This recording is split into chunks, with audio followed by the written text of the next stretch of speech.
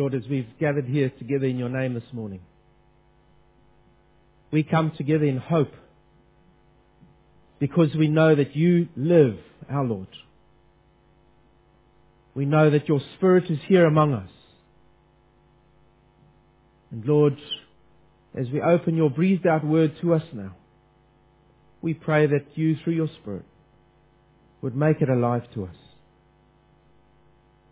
Make what is words on a page alive in our hearts. Lord, we've all come from weeks that have been either frustrating or really good, or just another week. Lord, help us to set these things aside, to focus our minds and our hearts on your word, so that you can teach us. Take our minds, take my words, and make them the living word of God as you breathe out to us. Speak your word, I pray. Change our hearts and use us for your glory. Amen. I'd like you to turn with me as we carry on our studies in Luke chapter 20. This morning we're in Luke chapter 20, verse 39 to 47. And while you're looking that up, look up Matthew chapter 22 as well. That's our parallel passage. Matthew chapter 22, and I'll be referring there straight after this one. So Luke chapter 20, verse 39 to 47. Remember this situation? Jesus has just completed speaking to the Sadducees. They thought they knew about the resurrection, but Jesus showed them that actually they didn't know about the afterlife. They had presumptions about it. They assumed they knew, but He taught them about what would actually happen. And as He was teaching them, the Sadducees knew that they were facing the living God, the one who knew everything. And the Pharisees, they were all in a flutter. Why? Because Jesus had put the Sadducees down. And there was this love-hate relationship between them. And so this morning, Jesus, through this passage, addresses the Pharisees and shows them that actually they're just people like the Sadducees with the same problems. Let's see what God says to them. So Luke chapter 20, verse 39. Then some of the scribes answered, "Teacher, you have spoken well." But they no longer dared to ask him any question. But he said to them, "How can they say that the Christ is David's son? For David himself says in the book of Psalms, 'The Lord said to my Lord, sit at my right hand until I make your enemies your footstool.' David thus calls him Lord. So how is he his son?" And in the hearing of all the people, Jesus said to his disciples, "Beware of the scribes who like to walk around in long robes, and they love greetings in the marketplaces, and the best seats in the synagogues, and the places of honor at feasts, who devour widows' houses, and for a pretense make long prayers. They will receive the greater condemnation."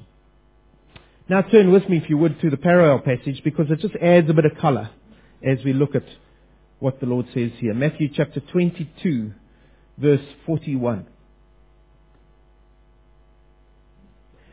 Now while the Pharisees were gathered together, Jesus asked them a question, saying, "What do you think about the Christ? Whose son is he?" They said to him, "The son of David." Jesus said to them, "How is it then that David, in the Spirit, calls him Lord, saying, 'The Lord said to my Lord, sit at my right hand until I put your enemies under your feet'? If then David calls him Lord, how is he his son?" And no one was able to answer him a word, nor from that day did anyone dare to ask him any more questions. We've added a little bit of colour to that passage. So let's see what Jesus speaks about here. You see, he's addressing the Pharisees. What is he addressing them about? They thought the Sadducees had been caught out because of incorrect doctrine. Yes, we know God's word better than them. But Jesus teaches them here, actually, you Pharisees, you too have incorrect doctrine. You too have incorrect assumptions. And so let's look at these. And he asks a question this time. It's his turn to ask a question. They saw themselves as learned in the Scriptures. It's a title they had given themselves. Matthew chapter 22 verse 41 tells us that. And so Jesus intends to expose the Pharisees' own ignorance and unbelief. Remember, that was the problem with the Sadducees. Ignorance of God's Word and unbelief. They didn't want to believe what they already knew. The Pharisees have exactly the same problem. Ignorance and unbelief. And so Jesus hones in on a core issue to the Pharisees. And that was around the sonship of the Messiah. Who is the Son? Who is the Messiah? Is he really God's Son? The Pharisees denied Jesus was the Son of God, you see. This was one they had seen growing up in front of them. This Jesus of Nazareth. He can't be the Son of God. Yes, he might be a son of David. You see, they knew his mother. They knew his heritage. They knew his whole lineage through Mary. And so, yes, they knew he was a son of David. But the Son of David? The Messiah? No, can't be. They wouldn't believe it. Now, before we carry on, this is one of the points where many criticize Scripture as well. When they look at the lineages in Scripture, they'll say, you see, the Bible can't even agree with itself.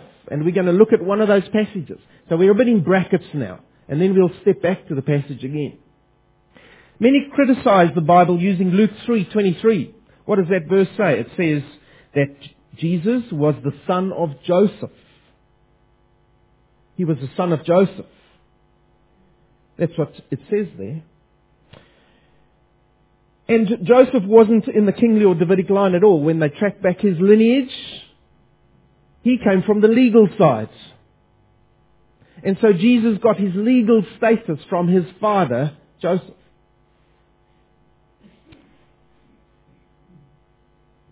But people who say that haven't looked properly at the verse. You see, let's look at the whole of verse 23.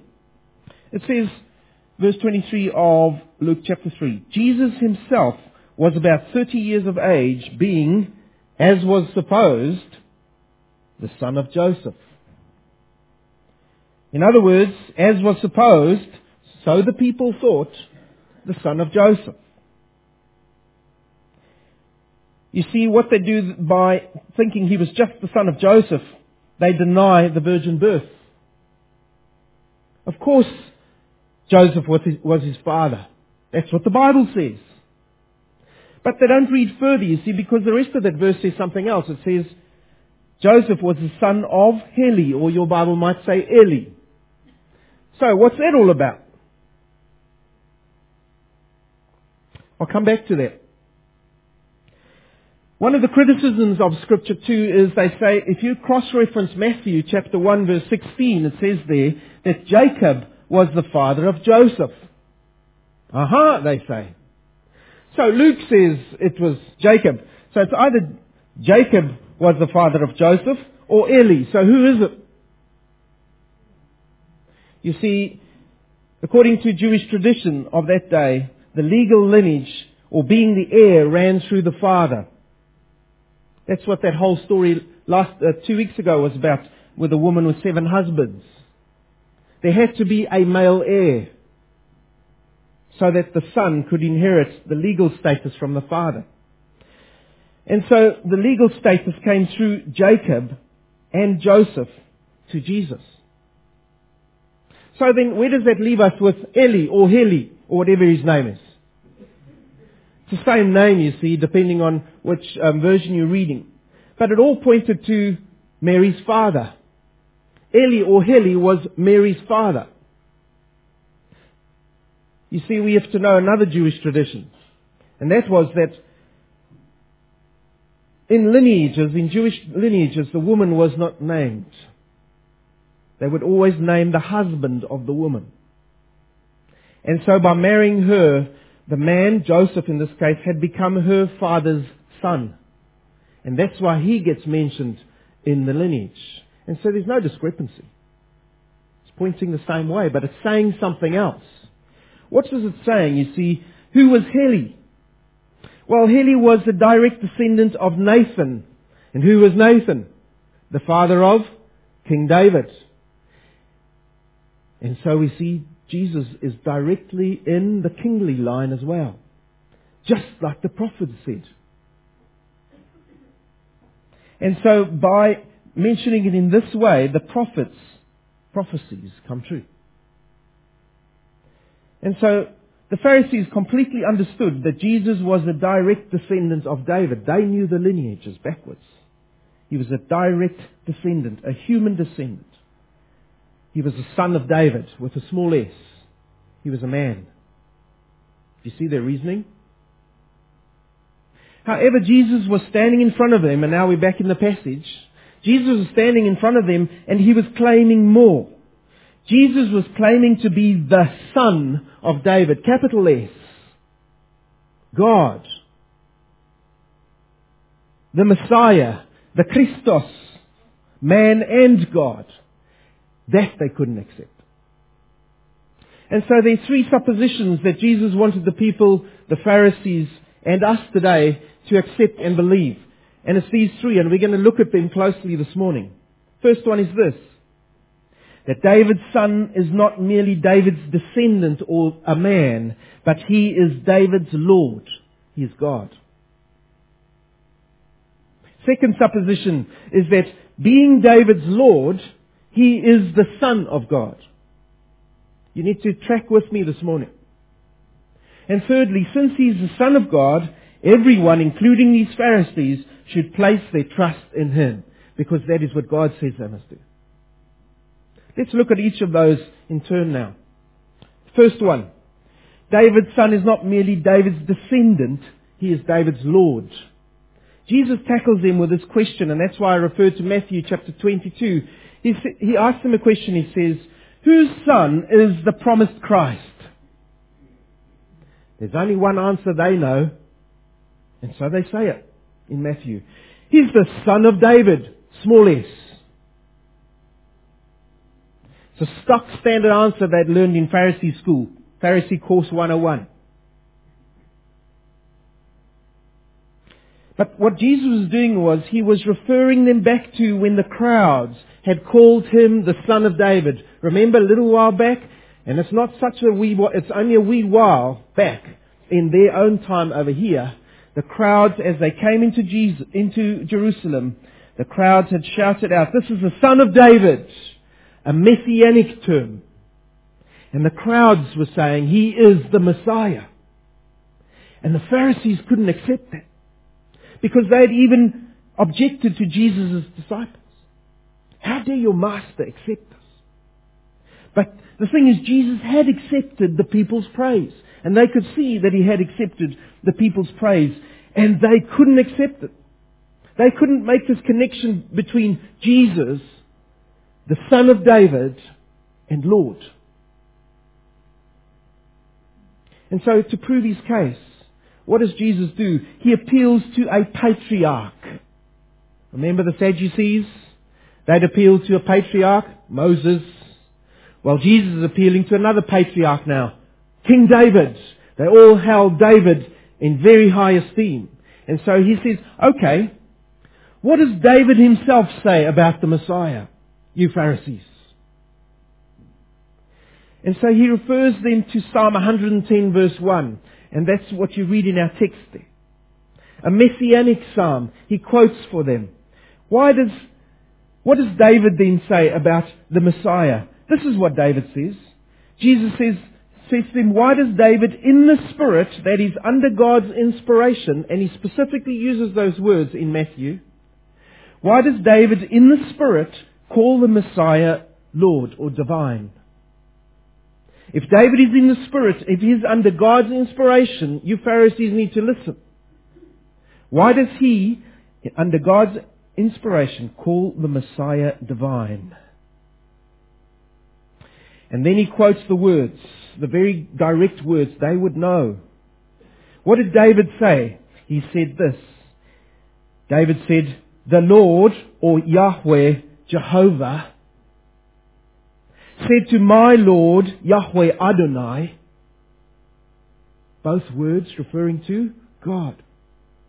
So God said to God, this is David speaking.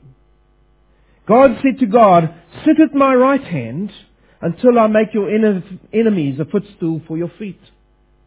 Who's speaking here? Jehovah, God, is speaking to His Son. And He's saying to His Son, who is God, sit at my right hand until I make your enemies a footstool for your feet. When did these words come into realization? They would come into realization a little while ahead when Jesus had been killed, He had been resurrected, He had ascended into heaven. That is when they come into play. God would say to Jesus at that stage, sit at my right hand until I make your enemies a footstool for your feet. So what was He doing here? He's referring to the resurrection again, just like He had with the Sadducees. Amazing words.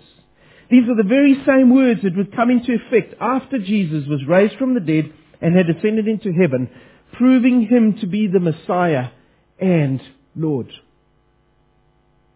And so if David is calling the Messiah His Lord, it can't just be His physical descendant, you see. Closed case. So that's the first supposition. That David's son is not merely David's descendant, he is David's Lord. Jesus had proved that to them. Second thing, so it runs on from there, says Jesus, that if he is David's Lord, then he is also who? The Son of God.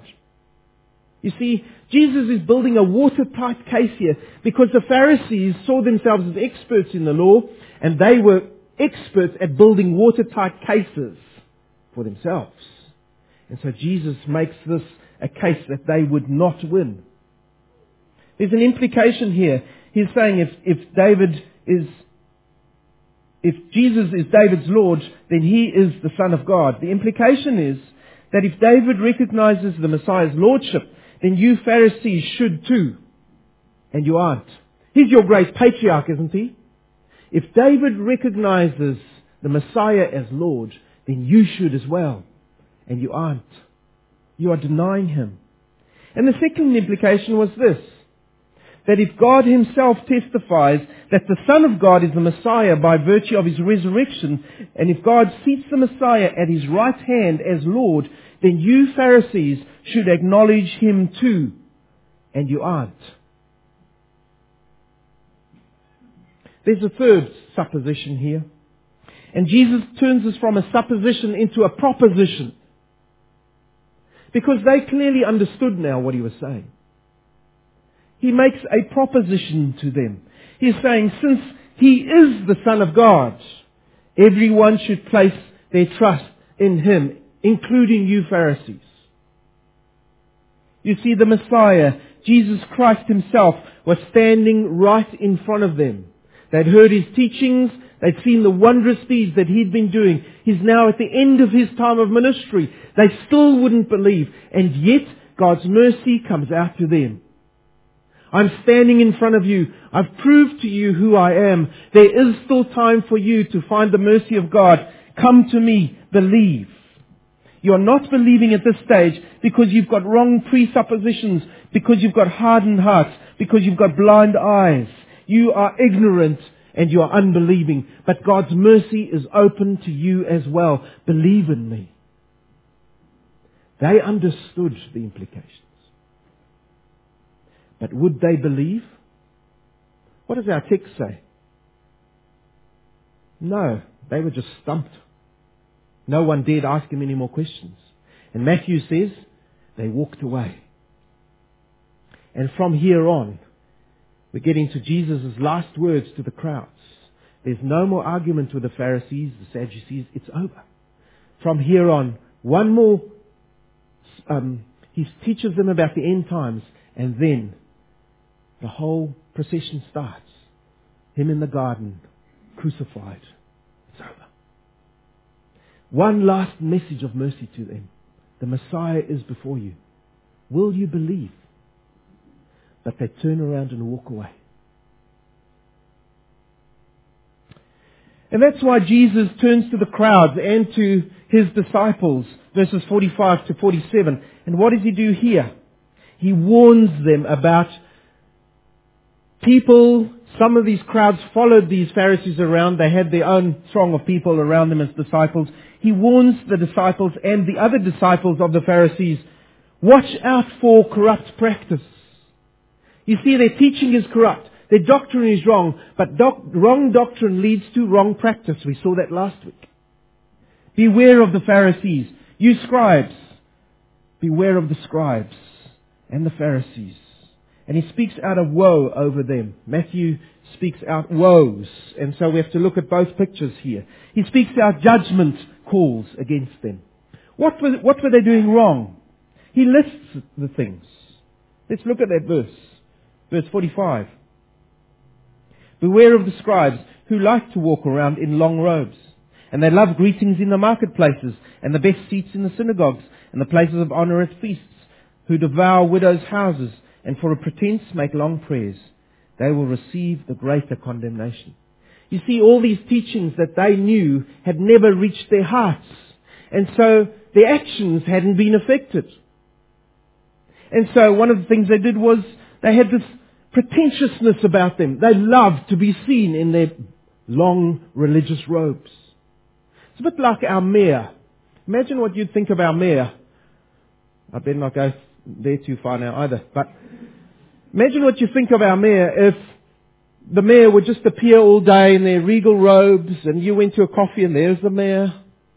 Hello, I'm your mayor. What would you think of this person? Get off your high horse, man! You see, but that's exactly what these Pharisees were doing. They were pretentious. They loved to be seen in public wearing their regal robes of office. They liked this outward seemliness. They weren't worried about inward holiness, which is what they were supposed to be teaching the people. They weren't practicing what they were preaching. They loved public titles. They loved greetings in the marketplaces. Morning, Rabbi. Hello, Father. Good morning, teacher. In the marketplaces, being seen by everyone. And so they would walk around in their Wanganui markets every morning. Saturday mornings, out there, people would see them. But divine recognition, they didn't see that as important. It didn't feature with them. They loved to be seen in the synagogues on the Sabbath, seated in the chief seats, even in the seat of Moses. And if you know the layout of a synagogue, they had the congregation, and then they had a raised platform on which the readers of the Torah would come, and on which the prayer leaders would come and stand and pray. But right in front of this platform were some seats facing the people. Those seats. The Pharisees loved to sit on those seats. And they would be led in specially by people, and they would wait till everyone was seated, and then they would be led in, and they would sit at those front seats. They would turn around and face the people. They loved to be seen. Reminds me a bit of our mayoral races, but anyway, that's another issue as well. Selfishness. Jesus says they love to be seated in the places of honor at feasts. Now we've learned all about feasts in the book of Luke. You see, at those banquets, the best and the most food and the best food is kept for the reserved seats for the honored guests. And so people would sit in those, they would try to get into those best seats. And all the poorer seats, they got less food, less quality food. And the poor, they would just stand around, and if the rich threw something away, the poor would grab for it. Or they would sit at the footstool of the rich, and any scraps that fell off the table, they would eat those. Jesus said, remember the parables he told about the feast back in Luke? He said, don't go for those chief seats. Rather wait for the guest, for the host to invite you to a seat of honor. Otherwise, they might say to you, excuse me, someone else is sitting in your important seat. Would you come and sit here? And then they take you to the cheap seats. And then you would lose honor in the face of everyone. Jesus had taught them all these things. And yet these Pharisees who should know better were showing their selfishness, because when they were invited to these feasts, they would rush to get there and they would clamber for those best seats. And they would usually get given them because they were important. Nothing about humility. Nothing like the tax collector in the temple, Luke 18 verse 13, who could hardly come into the temple but beat his chest and said, Lord, be merciful to me, a sinner. That's humility. That's what the Pharisees should have shown.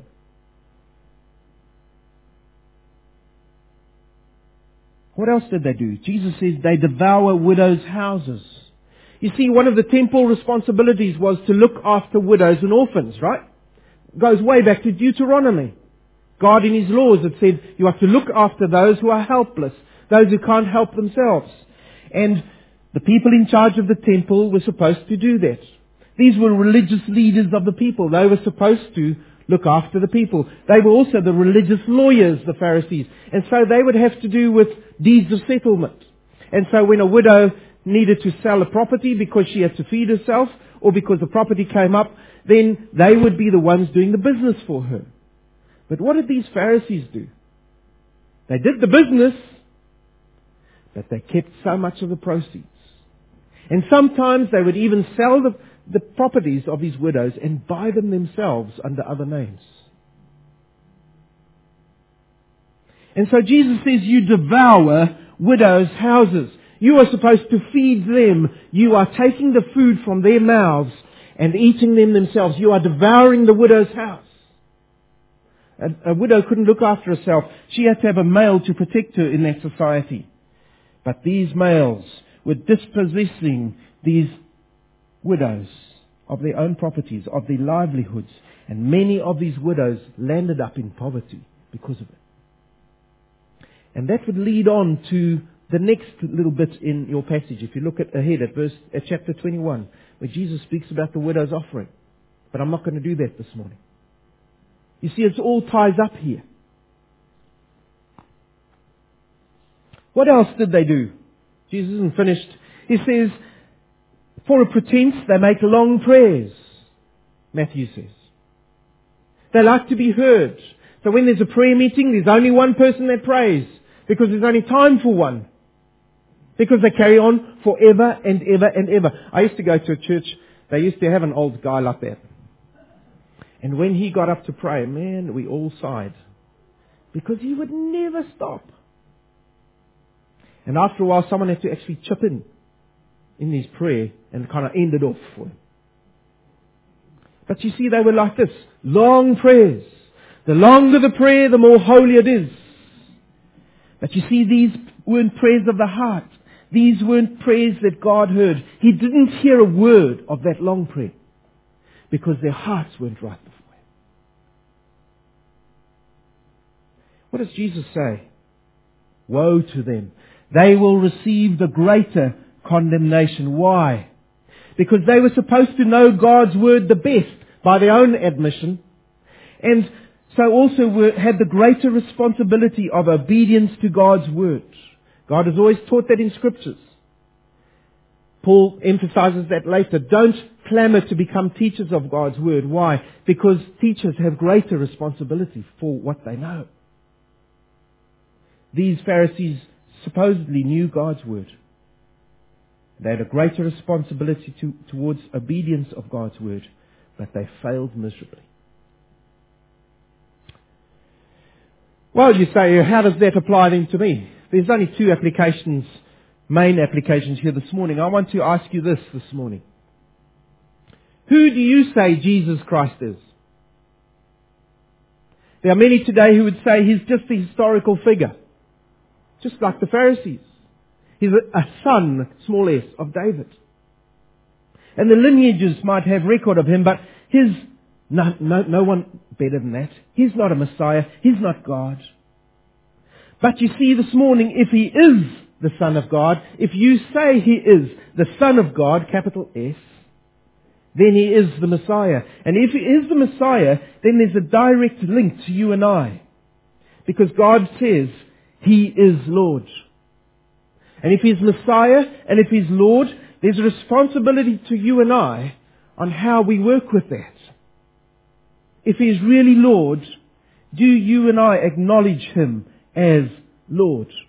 How do you acknowledge him as Lord? Well, you've got to ask him to be Lord in your life. Have you? As you sit here this morning, have you asked Jesus to be Lord in your life? The one who is in control of your life. The one who is in charge of your life. The one who you will follow willingly. The one who's obedient, who you will be obedient to when he asks you to do things.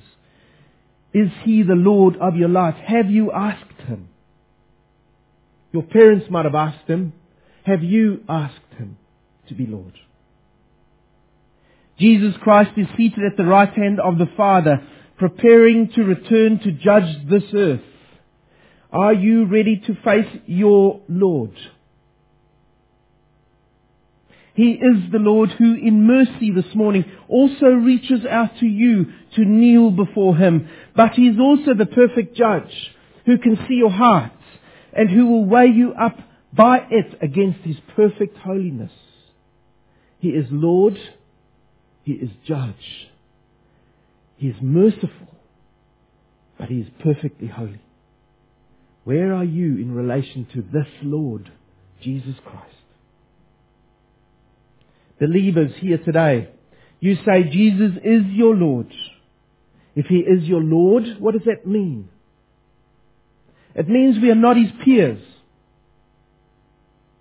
We are his servants. We need to be reminded of that again in our modern age, you see. Because in our modern age, it's all about me. I get it from all over the place.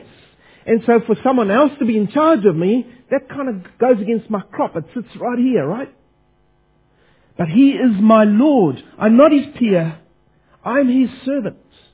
If he commands, I do. He calls me to be humble, to walk before him in humility daily. He calls me to have a living relationship with him daily. He calls me to know his word and to subject myself to his word, not my wisdom, his wisdom. He wants me to allow his Spirit to do the necessary shaping, the necessary surgery, and the necessary recreation in me. Are we allowing him to be Lord of our lives? Or are we living in disobedience before him? Do you just say he is Lord, but your actions show that he isn't? Same as the Pharisees. And that leads me to the second point. Does your practice measure up to your creed? Does what you say measure up to what you do? You see, the Pharisees and the scribes taught and preached one thing, but they lived quite another. And if you go and read Matthew, you'll see many more details there about how Jesus spells that out. They were leaders in the temple on the Sabbath. They were in the first row of the temple. But they were only looking out for number one. Not for God. They led all the Torah studies in the week and they expounded on the teachings, but the teachings did not reach their hearts. There was no humility to be found in them. Tell me, does this perhaps in some small way picture your life? Because sometimes I find that it pictures mine. Our heads can get big too quickly.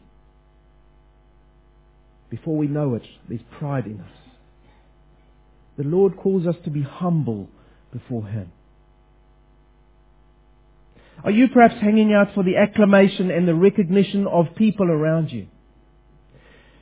Are you window dressed on the outside as a Christian, but the inside is a whole different shop?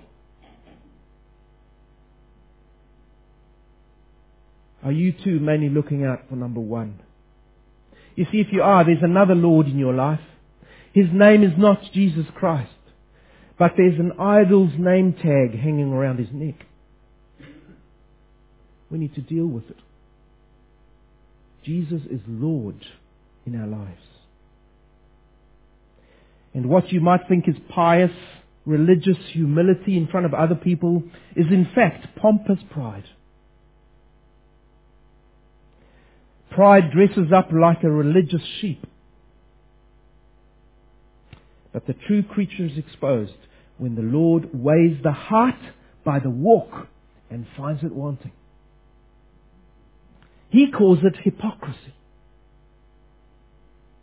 There's no other cure for hypocrisy but to ask the Almighty One, Jehovah, and Jesus the Lord, to make you whole.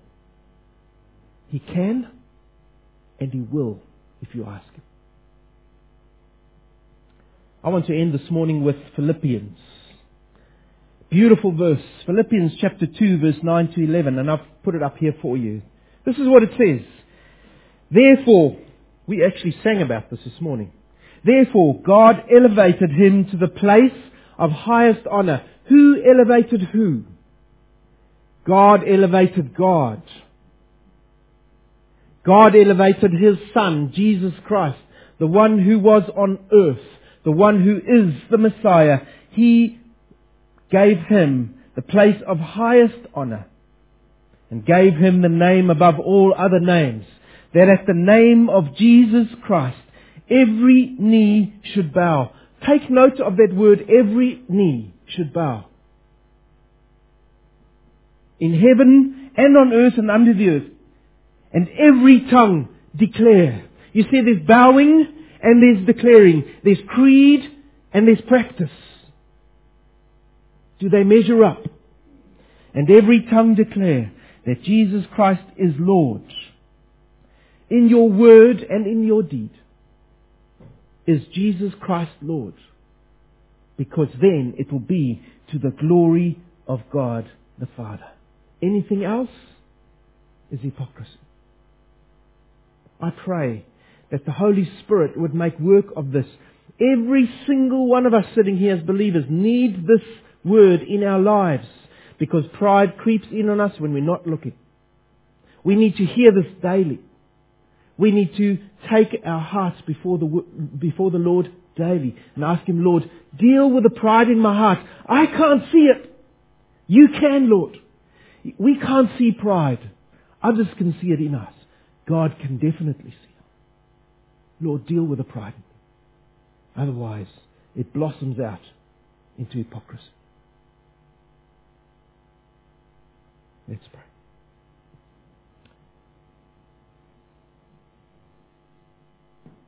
Lord, our Heavenly Father, sometimes we live our Christian lives every day of the week and it's as if nothing's changed in us. We just go about our daily lives. Week in, week out. But Lord, we've heard from your word this morning that you, Lord Jesus, are to be Lord in our lives. You are to be the God-man. The one who is man, but the one who is God.